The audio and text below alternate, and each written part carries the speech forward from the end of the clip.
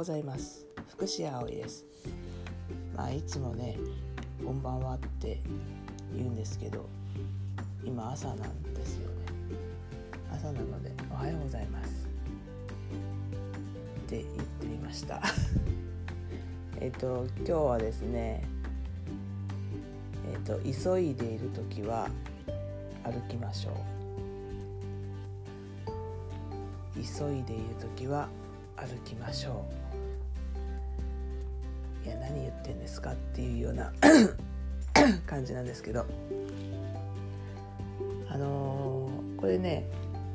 実は漫画で読んだんですよ。最近は漫画もね、全然読まなくなってきていますけど、漫画からも教えられることって結構ありますよね。で、この漫画はね、銀行員の漫画なんですけど、女性の人が銀行の総合職になるっていう、それで、あんまりね、上司からはよく思われてない人で、いろいろ飛ばされるわけですよね。で、飛ばされた先の町で、いろいろいろいろなことをしちゃうというかね、上司が思ってるようなことじゃないことをして、商店の人たちを助けたりとかね、商売繁盛の方に向かせるような提案をしたりとか、そんなような話で、私もね、途中までしか読んでないんですけど、最初の5、6巻ぐらいまでは読んだかな。そういう話なんですけど、その中にクレームが来るっていうシーンだったかな。で、その時女性の銀行員さんがお客様の前に行くまでに、ゆっくり歩いて、クレームが来ましたみたいな報告が入ったんだと思うんですけど、ゆっくり歩いていくんですよ。で、近くなったら走ったんだったと思いますね。で、そういうシーンを見て、ある意味なるほどなっていうふうに自分は思ったんですけどね。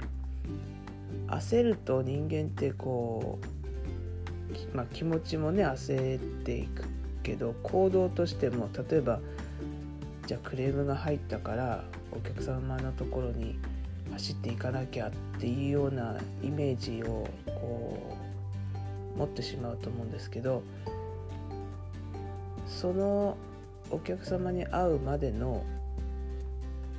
何秒間か何分、1分ぐらいとかね、そういう時間の中で、どういうふうに対処しようかなとか、どういうふうにっていうか、何のクレームなのかなとか、こちらに何か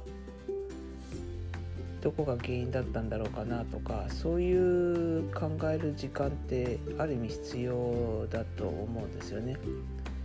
向こうはある意味怒り心頭のような状態で来ると思うので、そういう時にとりあえずゆっくり歩いていって、その間に考えることは考える、対処できることは対処する。で、さらにその上で近くなったら走っていけばいい。お客様の目の前では走ってきてますから、そんなに悪い印象はない。そんなイメージです。お客様に嘘ついてるんじゃないかっていう感じもする人もいるかもしれないんだけど、でもすごく正しいなって私は思ったんですよ。こちらも自分、クレーム、お客さんからクレームが来るっていう状態ってそんなにないと思うんですけど、でも自分が何か焦ってる状態を作らないとか、相手の人に最大な応対をするとか、なんかそういうためには自分の心とか行動とか、落ち着いてないといけないので、ゆっくり歩くっていうのがいいのかなって思います。電話でも何でもそうですよ。例えば誰かが電話を取りました。だけどすぐ出ればいいっていうものではなくて、その状況を聞いて自分としてどうするかって一瞬自分の頭の中を一瞬だけでも整理して、それからお待たせしましたって出ればいいわけで、何でもかんでも急いでその人と向かう必要はない。逆にそういう人と急いで向かい合うことになると、こちらもカーってなっちゃったりとかね、そんなこと言われてもっていう言い訳になったりとか、そういうこともあると思うので、自分の気持ちを平坦にするっていうかね、なんかそういうためには自分に対しても時間が必要なんじゃないかなって思います。なので話してみました。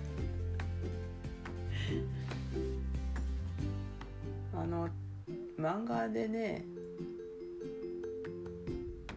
ためになる漫画って結構あると思うんですよ。ためになるっていうか、なるほどなとか、いくつか私の中にはありますけど、やっぱり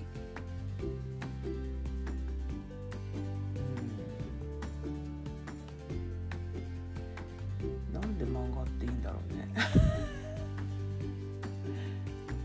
やっぱり目に入ってくるっていうか、絵で表現してくれるっていうことなのか。でも書いてある